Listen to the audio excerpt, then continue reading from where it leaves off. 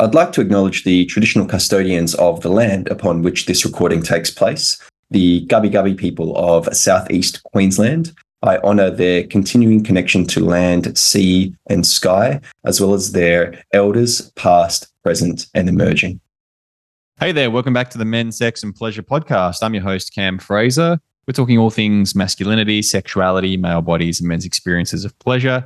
This is episode number 142, and today I have the pleasure of chatting with Debacco Sunset. Debacco is an embodiment counselor helping you connect deeper with your body, sexuality, and sensuality. He combines somatic psychology, pillars of awareness, and yogic principles in his practice. Debacco also draws on meditation techniques, intuitive movement, and creative mediums to empower participants to explore untapped areas of themselves. Debacco is the co-founder of personal development project and app, Time to Decompress. He holds a diploma of counseling and is currently undertaking postgrad studies in Gestalt therapy. He also facilitates workshops and retreats for Naked Man and is a trained yin yoga teacher. Alchemizing the world of creativity and somatic therapy, Debacco is facilitating himself and countless queer and curious folk into a new paradigm of embodied artistic liberation. And you can find him on Instagram at Debacco Sunset. That's DABACO Sunset, or one word, or on his website, debaccosunset.com. And the two of us in this episode talk about queerness and the sexual spectrum, particularly how men who are sexually fluid experience challenges like performance anxiety. We also discuss sexual identity, the queering of heterosexuality, heteronormativity, homonormativity, the necessity or lack thereof of labels for our sexual identity, and the importance of celebrating the sexual pioneers and provocateurs who came before us, so celebrating our elders. It's a really beautiful conversation. I've only just recently had the pleasure of connecting with Debacco, so it was nice to have a chat with him on the podcast like this. So I hope you enjoy listening.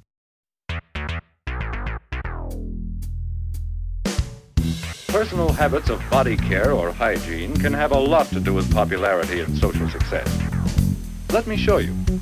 So the next time that somebody wants you to go to bed with them, with or without a condom, then just picture that you're actually going to bed. It's not just you and him or you and her. It's that you're packing along a loaded revolver with you when you go. Boy, if you hung around with the guys I know, you wouldn't be able to stand it. They just talk about sex all the time.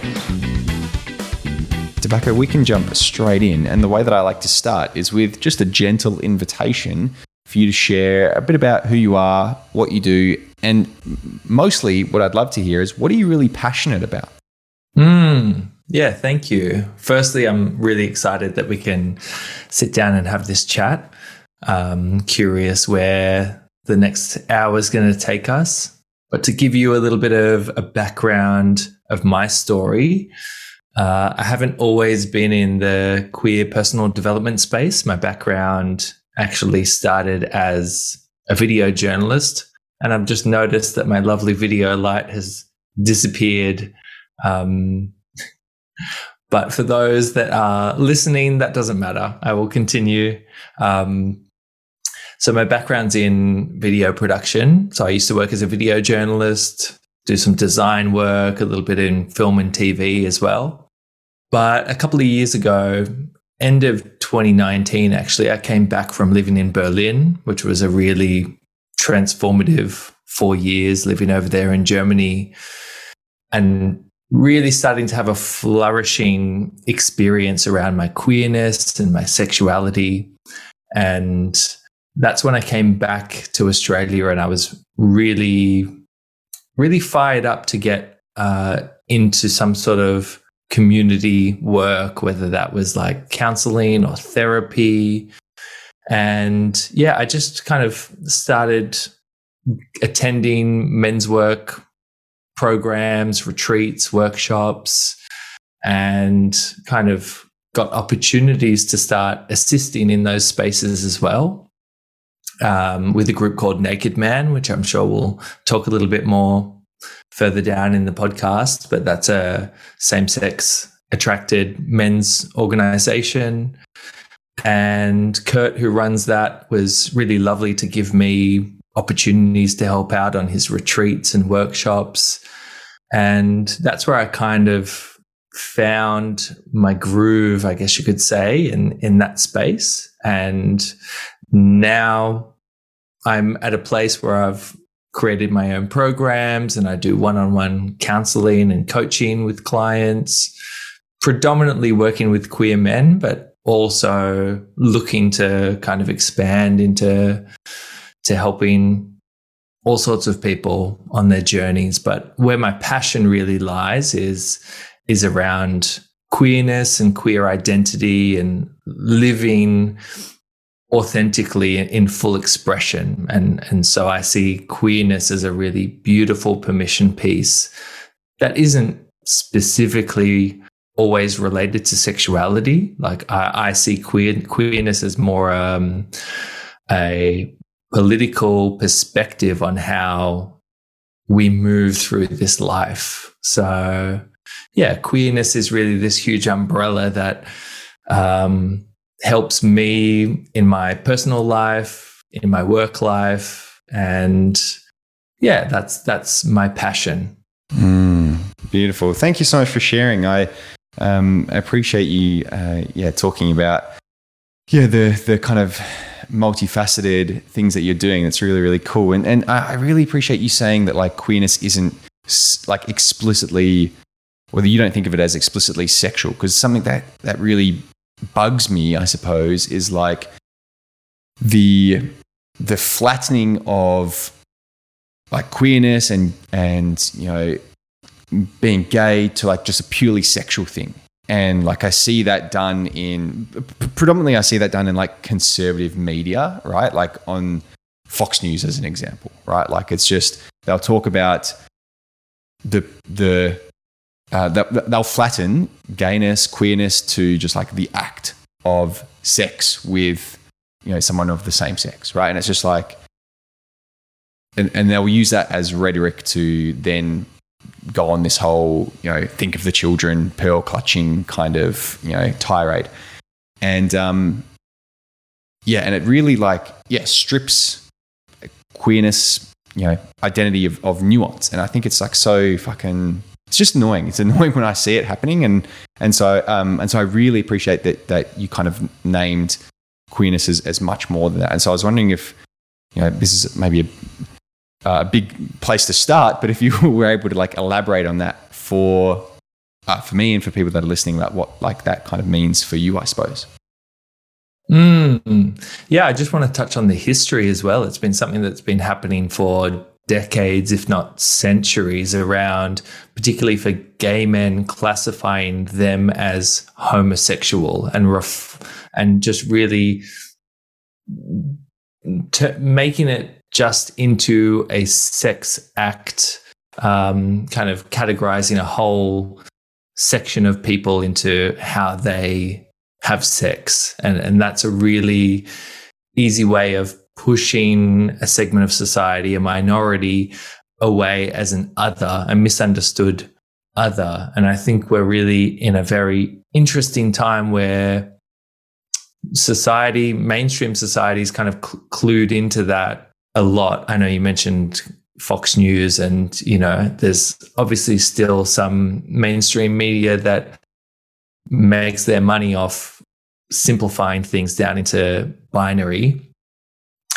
But I think for the most part, particularly in Australia and how we've seen gay marriage get passed, and now there's a lot of trans issues at the forefront, that there is a complexity and a nuance that's now coming through, starting to be understood around queer issues. And that's really exciting, and really exciting for me to be part of that queer work. And yeah, working with a lot of men, particularly middle-aged gay men, who have really struggled with that homosexual label, and that, I guess, in a sense, like belittling a whole identity down into a sex act, and kind of undoing so much of that social conditioning and patterning that happens through society and the way that we categorize certain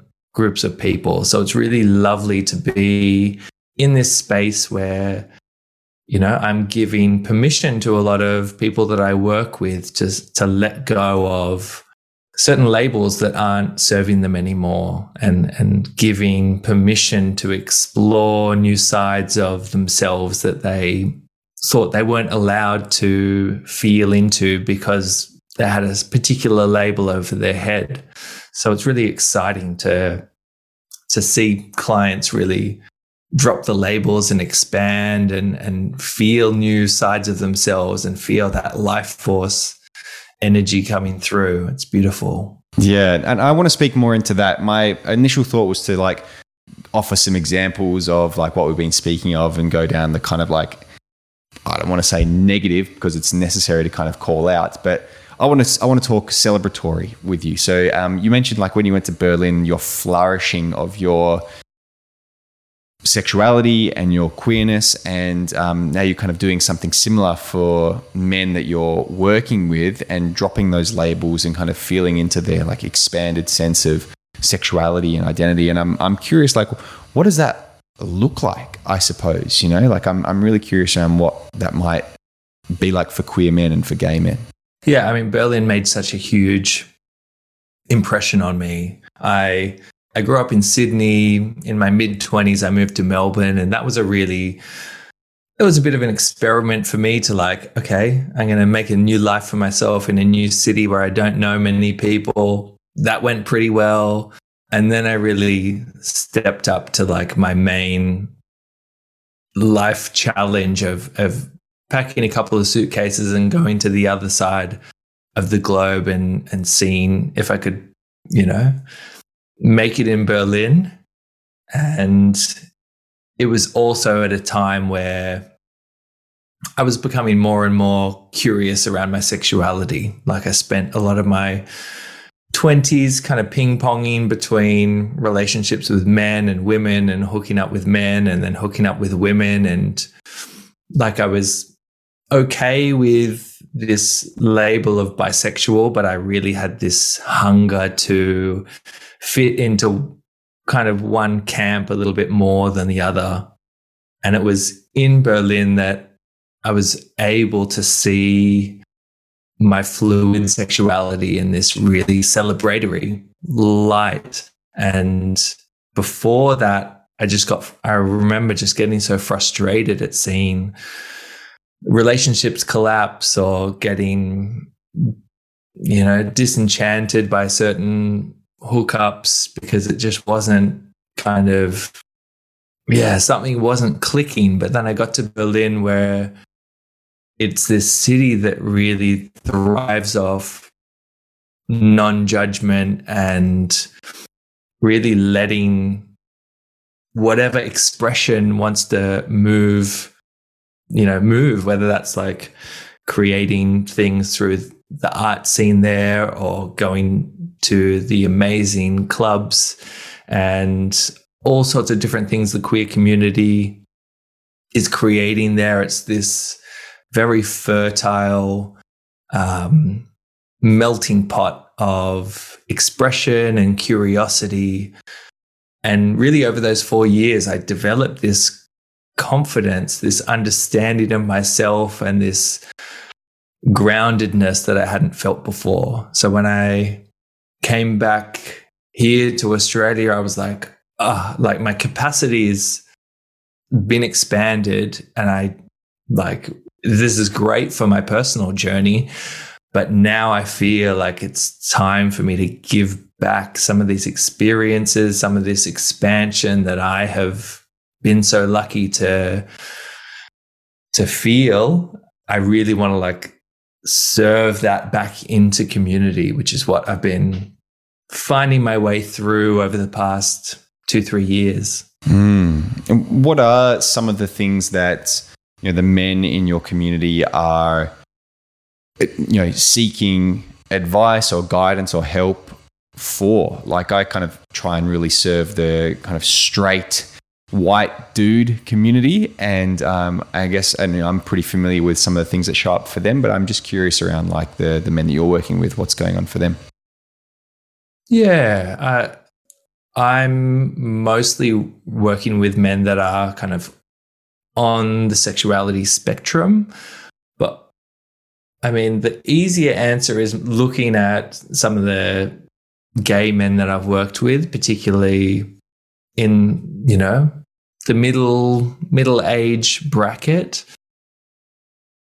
For so many of those men, often they can't put to words what they're missing or lacking, but when we drop into work, whether that's in group therapy or through workshops and these kind of things, it's so often around an intimacy that doesn't just come from the sex act, or for a lot of gay men, they get stuck in a kind of one style of sex, which is like sports sex, recreational sex.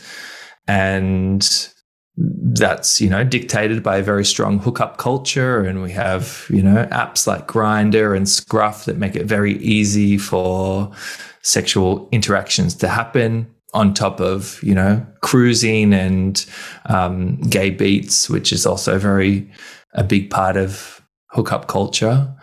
But it's really the sensual intimacy is the best way I can describe it, which is lacking for a lot of men in the gay, queer community. There is not the softness or languaging around, or confidence really, how to fulfill that side of ourselves.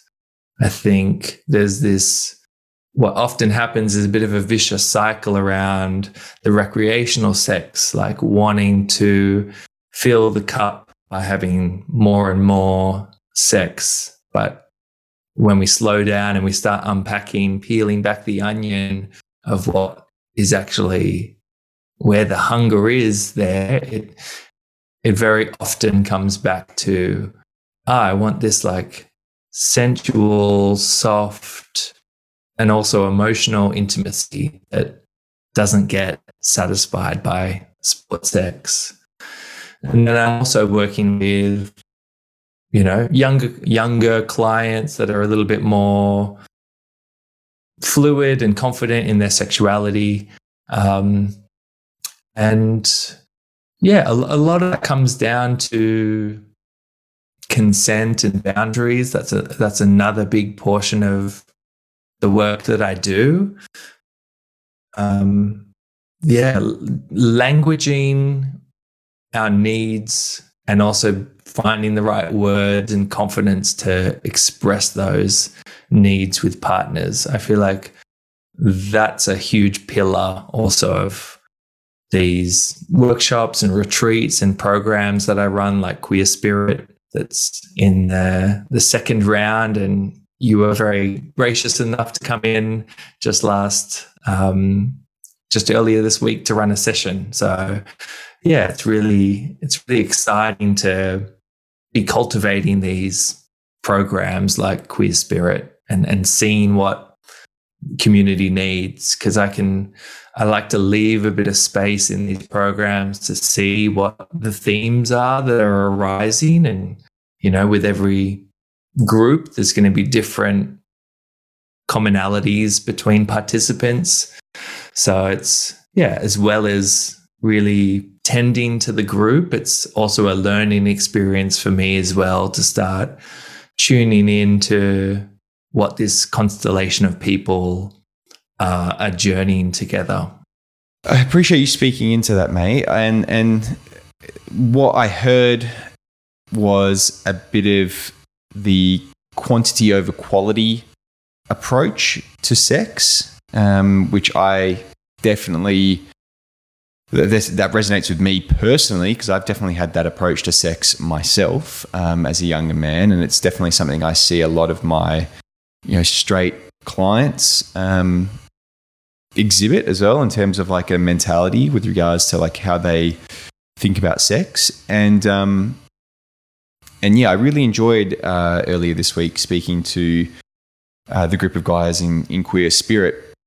And I quite enjoyed actually doing the activity at the very beginning where we spoke about what performance looks like, right? When we're unpacking performance anxiety, because I've done that little exercise with, you know, groups of men who are, I mean, ostensibly, I didn't survey them, but, you know, the workshop was for straight men and for men who have sex with women.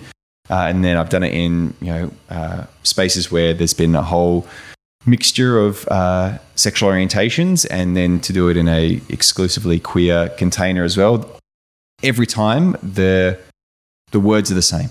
The stereotypes are the same. Like what it means to perform, for me, at least in my observation, seems to be very similar regardless of who you have sex with. And I thought that was quite interesting to me, that like, I feel like men in general have this expectation that, you know, comes from porn, comes from mates, comes from movies, comes from media, wherever it is, but also comes from, you know, internally. They put pressure on themselves to have sex a certain way and to approach sex a certain way. And within that is like ideas of masculinity and what it means to be a man in, you know, our culture and in our society.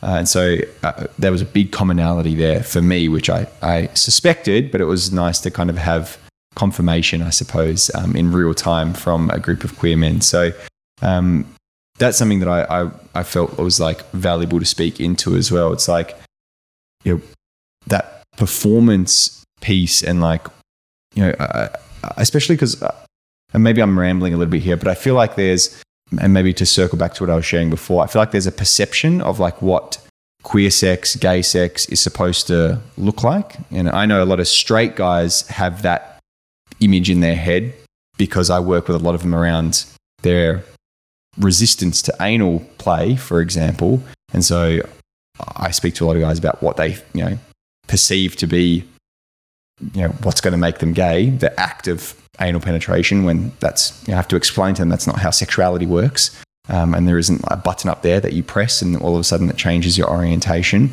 And so I'd love to maybe just unpack this a little bit more with you around, like, you know, in terms of like the men that you're working with, these queer men, these gay men, like what expectations do they have about how they should show up as sexual men, as men in the bedroom, so to speak? Yeah, I really like that you brought in, you know, the comparisons, or actually the similarities from all these different groups of people talking about performance, brainstorming what sexual performance looks like. And we're all thinking the same things. Like there is that commonality there. There's not this huge barrier between queer folk, straight folk, heterosexual folk. It actually makes me really comforted to hear that, you know, we're all much the same when it comes down to it, and we're all kind of drawing on these collective consciousness or zeitgeist ideas around sexual performance. Hey there, thank you so much for listening to my podcast. I hope you're enjoying this episode. I just wanted to chime in here with a plug for my online men's course. It's called Outperform a Porn Star. It goes for 6 weeks and it's all about experiencing multiple orgasms, overcoming any sexual dysfunctions, reframing your whole performance mindset around sex to be more pleasure-oriented. We talk about communicating with your partner, being a sexual leader, and all of this amazing stuff. So if you're interested in learning how to outperform a porn star, head to my website, www.cam-fraser.com. Let's get back to this episode. Something I've heard from bisexual men on my podcast and just in speaking with them in general is what you kind of described earlier, is like an expectation that they need to fit into one box or another, into one category or another. And I feel like that's pretty unique for queer men in general. I don't think, I never have really experienced that as a straight dude, like had to think about, the box that I necessarily fit in and having to make a decision and go through that process. So I was wondering if there was similar things like that or other things that maybe are unique to gay and queer men with regards to like, the expectations that they might place upon themselves. Yeah, well, I can certainly speak from my own personal experience around my journey with bisexuality. I feel like a lot of my 20s, I was, with women that felt threatened by my bisexuality, not feeling the safety and security in the relationship because they felt like I was going to be promiscuous, go off and hook up with a man, then, being with men, feeling like, there's that stereotype of gay men looking at bisexual men being like, they're just, bi now, gay later is one of the sayings around. They're going to be gay eventually. They're just, pussyfooting around and treading water until they really want to commit to being gay. So, yeah, I can certainly relate to that, feeling like I don't fit in either place and kind of getting rejected by both, heterosexual women and gay men, like not really feeling like either of them fully trust me or welcome me. I mean, now I identify as pansexual, and that's kind of a label that feels more correct for me, but also at the same time, any of these labels always feel a little bit claustrophobic in some way or another. And for a lot of the men that I work with, we're really dissolving a lot of these labels, questioning the labels, questioning values, questioning expectations. And the more I do this work, the more I realize it's around permission to follow, whatever our gut instinct is telling us, where the aliveness is in that moment, and really trying to dissolve away a lot of those social expectations, limiting self-beliefs, doubts. Yeah, the more I do this work, the more I realize that, queer, straight, whatever, there's like the performance piece, there's quite a lot of commonality. Like, we're all human at the end of the day. We all have our neuroses and anxieties, and there's obviously certain nuances in the queer community, particularly a lot of stigma still around HIV, and now monkeypox is something that's also at the forefront of sexual health. And like I said earlier, communication is so important. So giving people confidence to talk, for example, around sexual health, getting more confident about, I was tested 3 months ago, the results came back negative, and since then I've had unprotected sex in this way and that way with, 3 people, for example. Like, practicing these kind of things, that's what I'm seeing is really empowering, and also giving people the permission to ask those questions as well, So, I told you about my sexual health. What about you? Can you tell me the last time you were tested, and a little bit more information so I can make a decision that feels best for me? Information is power. Yeah, and I love the normalization of those types of conversations. And there's a lot there that I was just like flagging in my mind as you were sharing. It's like, I'd love to speak about that. I'd love to do, this as well. So it reminds me of what you were sharing reminds me of a workshop that I did. And I was unpacking like normativity. So, kind of labels. I spoke about like heteronormativity, like what that kind of, means for people that are heterosexual. Like, this is the right way to be straight. This is the right way to be, a straight man, for example, and this is what it should look like.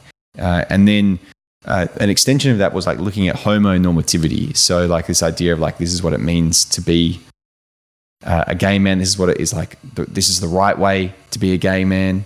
And the example that I used for that, as I was doing research for it, was Neil Patrick Harris and like his family, right? He's like the kind of like all American gay dude. He's like, white, wealthy, successful, has a husband. They've got 2 kids. They're blue-eyed, blonde-haired, white picket fence. Like this, almost like, and then the kind of the way that I was, speaking about it is like the like nuclear heterosexual family, but like, imposed upon a gay couple. It was kind of like what homonormativity is the way I kind of explained it.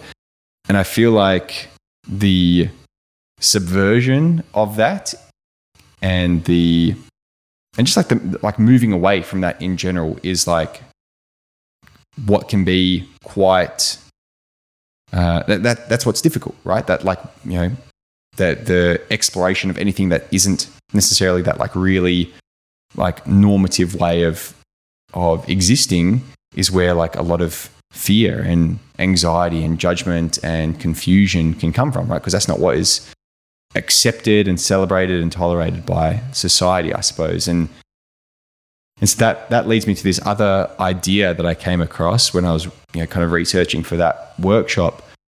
This term queering heterosexuality.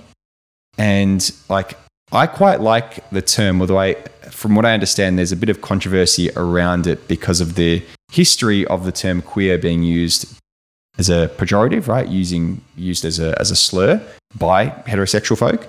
So like the concept of like queering heterosexuality, like there was, some queer advocates that were like, we don't want those 2 things to be put together because fuck you, pretty much. And I was like, yep, I definitely get that. And so, but I like the concept of it, of like, and one of the examples they and I forget the person who wrote this article that I was reading, and I apologize for that, but they were talking about like the use of sex toys, for example, like was, championed by and invented by, the first silicone dildo was invented by a gay disabled man, or gay man with a disability, and the queer community like really championed sex toys, and then straight folks got on to that bandwagon, and like, but that like really opened up a lot of like straight couples' sex lives, right? And they kind of like queered their sex life by the use of sex toys, which came from like predominantly the queer community.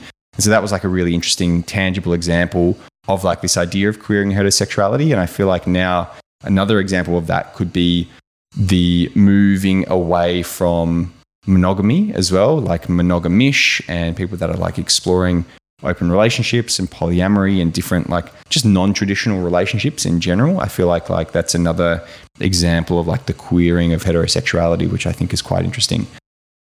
And so I'm just going on a bit of a rant at the moment, but I was just curious to know what your thoughts are on like that idea, and if there was anything that you wanted to reflect on. Yeah, I love it. I love this concept of queering, because it goes back to what I said earlier around queerness is much more than sexuality. It's actually like a political framework or perspective. I feel like the role of queer people in society are really agitators.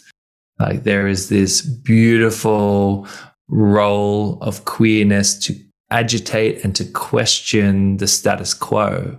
It's like, do we want to all be in, nuclear families where we buy a house and just 2 parents and a couple of 2.5 kids live together in a little isolated bubble? Is that how we want to build community? And I see that there's so much benefit from letting queerness as a political lens, if you will, ripple through society. Like your example of the sex toys, I feel like there's huge benefit for people to absorb, or not so much absorb, but kind of like activate the queerness inside them. Because I think everyone has a questioning inside them. And to me, that feels like everyone's got a little bit of queer spirit. It's just how can we awaken that? And how can we encourage, curiosity around things? You know, even babies from a very young age, they like to put things in their mouth, and do they like it? Do they want to swallow that? Do they want to spit it out? Like, as humans, hopefully we're constantly trying things, seeing if we like it, seeing if we don't. I think what happens into adulthood, we get a little bit more rigid and stuck in our ways, and we think we know everything we like and everything we don't like. But, you know, if we bring our queer spirit alive, it kind of, it helps see the world through fresh eyes again, and we start to question certain values that got, indoctrinated or told to us over and over again when we were young, and also certain things that happen to us like through our lives, certain potentially traumatic events, like starting to look at these things again from a supported place, but questioning everything. And, questioning brings change. It can bring innovation. It can bring evolution, development. So, I really see queer community having such an important role in society. And, you always are going to have let's give Fox News another shout out again on this podcast, but like the other side of the spectrum, because, like yin and yang, there's always going to be a balanced polarity. So the queer community and the queer side of society is like pushing what I feel like is pushing ahead into curiosity, change, development. And then you've got the other side of people more stuck in their ways, like anchoring down and being a foundation of like, no, we like whatever's we're doing right now is good. We don't need to change. Here we have the stability. But for me, what's really fucking exciting is like, how far can we go out into the unknown? And we're seeing that in all sorts of different ways about like, nuances around pronouns becoming more mainstream. Like whenever I go to trainings and workshops and we go whip around the circle and introduce ourselves, it's part of the format to specify pronouns. I know some people I know really find that quite triggering, and also, everyone's valid to have their own reaction. What inspires me most is seeing change and noticing how that feels in my body. It's like, okay, like getting curious about where I sit on each of these different things that are changing and evolving and getting experimented with. Also, it reminds me of like one of the apps that I have a profile on is Field. I don't know if you know Field. It used to be kind of a little bit more like a Tinder for threesomes. And now it's kind of exploded into this beautiful expression of all the wonderful ways that people can identify around their sexuality. So you were mentioning like heteronormativity and homonormativity. There's labels now of like homo flexible and hetero flexible on this app. If you're kind of leaning more one way, but there's room for new experiences there. And also all these nuances around open relating, monogamish, polyamory, like the whole spectrum. It's actually really, it's like an interesting sociological study swiping through the profiles on Feeld. There's really beautiful expressions of how people are able to language their desires and how they identify themselves in these bios. It's one of my favorite apps of the last few years, definitely. Amazing. I have to check out Feeld. I've got an email in my inbox from Feeld actually, asking me to do some promo for them. So I'll have to check it out and see if it aligns. I'm curious about I feel like, because I've done a little bit of reading into this, because I was gonna do some social media posting around it, and I haven't got around to doing it yet. But from when I was reading it, it sounded like there's like a little bit of tension between maybe the older, middle-aged, gay men, lesbian women, people that are maybe a little bit older, and the younger generation of people that are coming through, with regards to the tension being with regards to the amount of labels, for example, and like the added nuances. And I think that the term, from what I understand, is like micro labels as well. And so as an observer, right, as someone on the outside, I suppose, just kind of looking in, like the only, I kind of try and hold those dualistic perspectives, right, of being like, maybe and you kind of mentioned this a little bit before, maybe we don't need labels, at all. And then it's like, well, also labels are kind of super necessary for people that have never felt like they fit in as well. And so I've never really had to challenge my identity or label, I suppose. So I kind of can't really speak into it, but I'm just curious what your thoughts are on, like, do we actually need labels in the first place? Should we just abolish them all? Like, is there a necessity for labels? Should we have more labels and more language? I'm just curious what your thoughts are around this. It's a really good question. It's such a good question. I feel like we could devote a whole podcast series to talking about labels. At least I could, because I could talk about labels for hours and hours.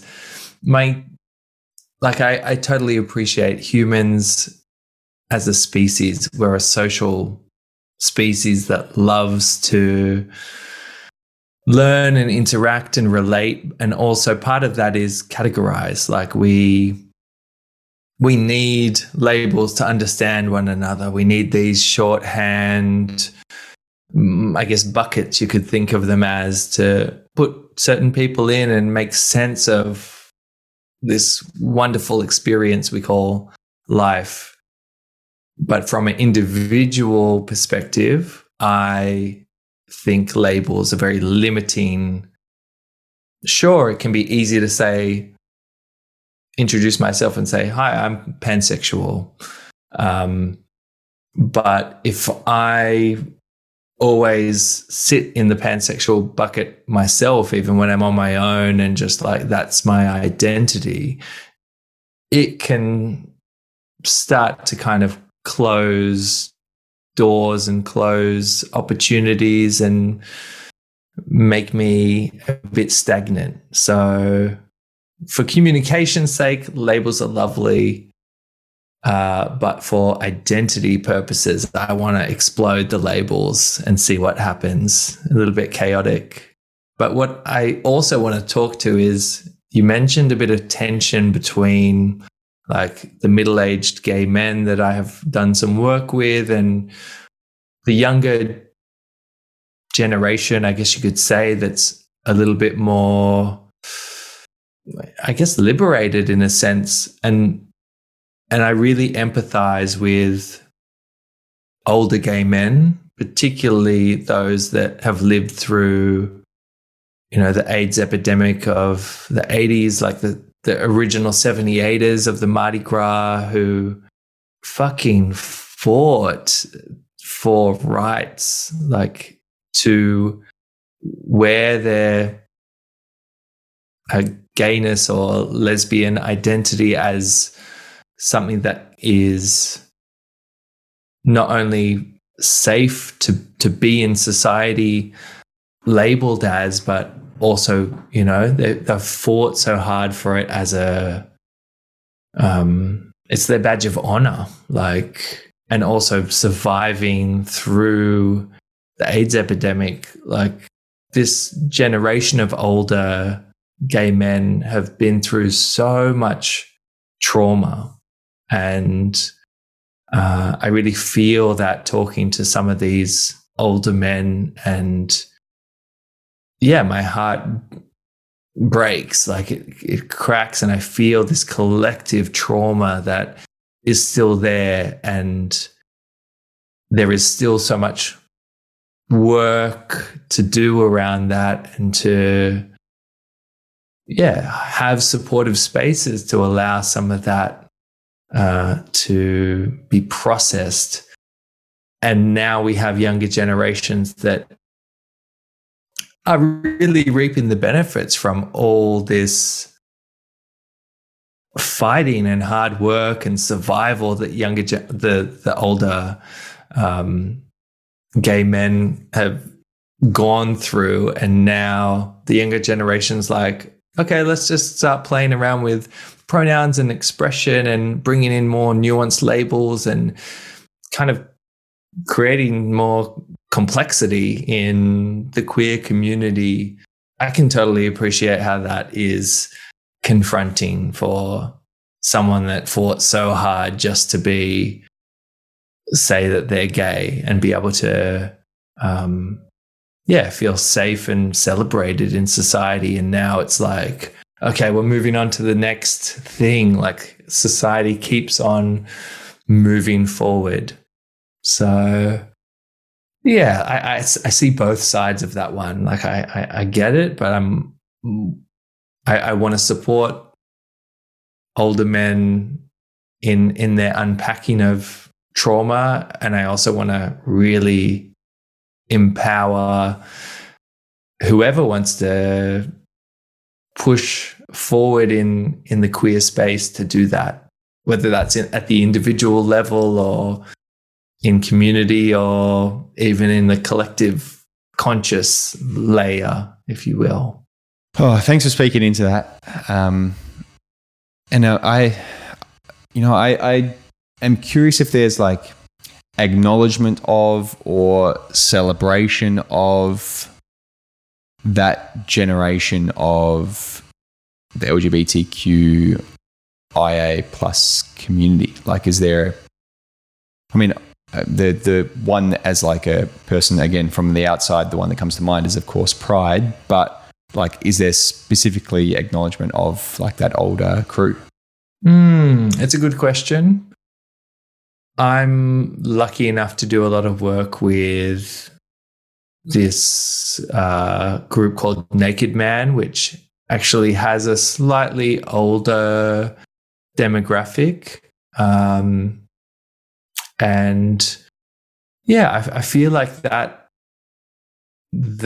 work, whether it's on retreats and workshops and things, there's certainly some younger people that come along to that, but I feel like it's my way of really getting a deeper understanding myself of these issues that older generations of LGBT folk, well, predominantly gay men in this context have gone through, and what is still challenging for them to bring to the surface.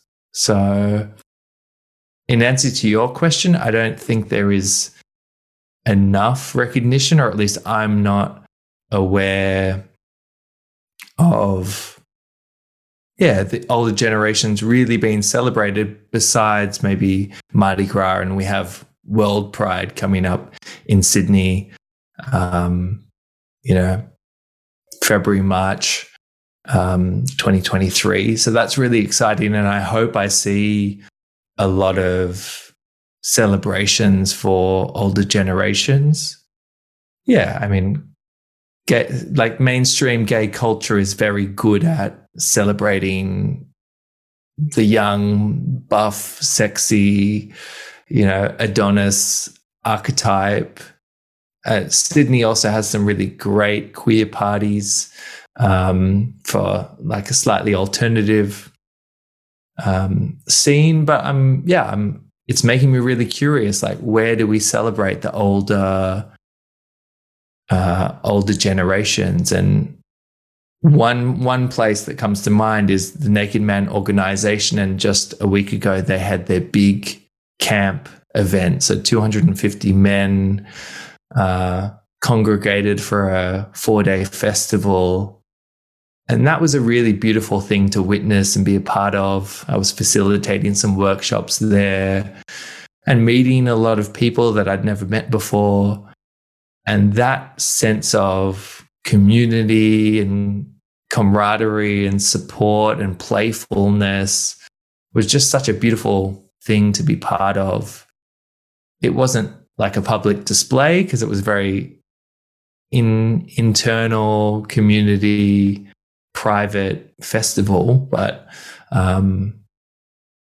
it was really beautiful for me to be part of that and witness some of that celebration of older gay men. Yeah, would love to see more things like that.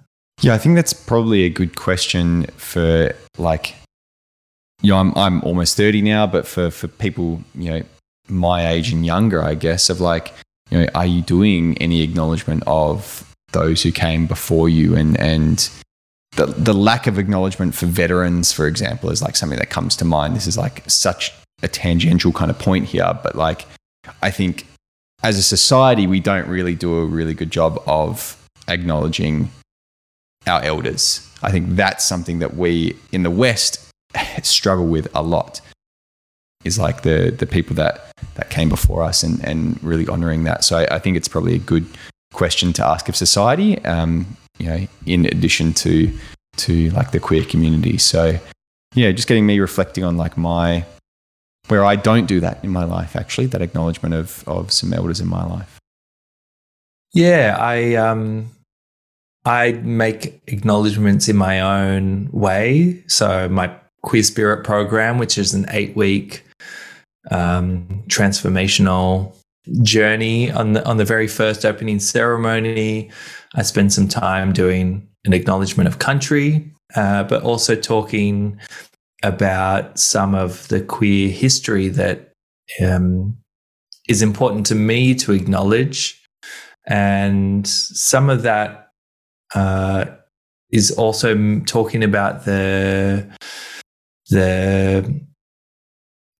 targeted murders that were happening in the 80s and 90s around Sydney. There were up to as many as 88 gay men that were targeted by gangs in hate crime attacks often around the coastline, which were gay beats or cruising areas at that time. And I grew up in Sydney in the 90s and was not aware of this. And I think the police were not really taking these crimes very seriously. And I just heard recently now there's an inquiry or even a royal commission looking at these incidents. And that's something that, I want to acknowledge some of the trauma, some of the blood spilt on our land here in Australia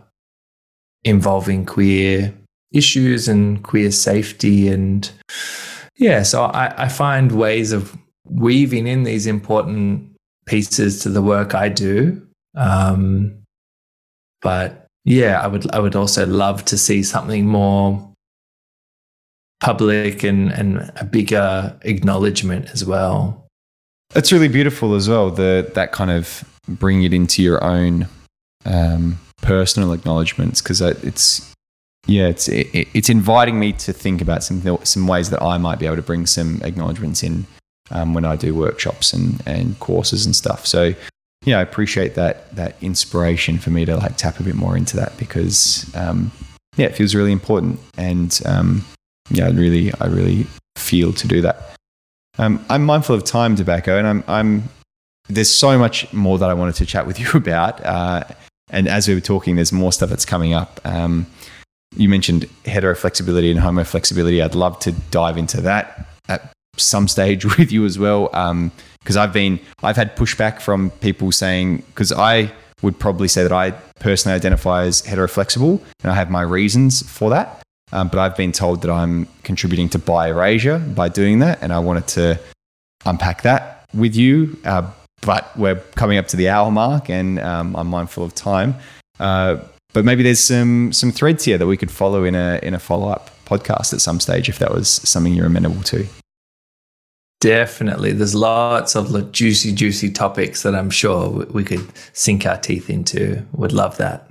Well, I'm just grateful that you spent the last hour chatting with me and, just speaking into your work and doing a bit of educating for me as well and hopefully for our, the people that are listening.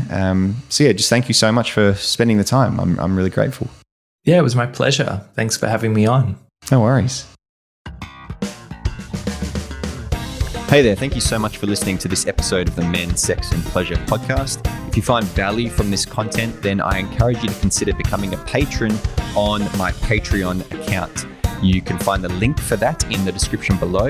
You'll have access to a whole bunch of perks, including behind the scenes podcast footage, as well as pre-release YouTube videos and patron-only writing, as well as the opportunity to have your name either shown in a YouTube video or read out in a thank you during the podcast. So, like I said, if you enjoy this content and you'd like to support it and support me, then head to the link in the show notes below and consider becoming a patron. Thank you.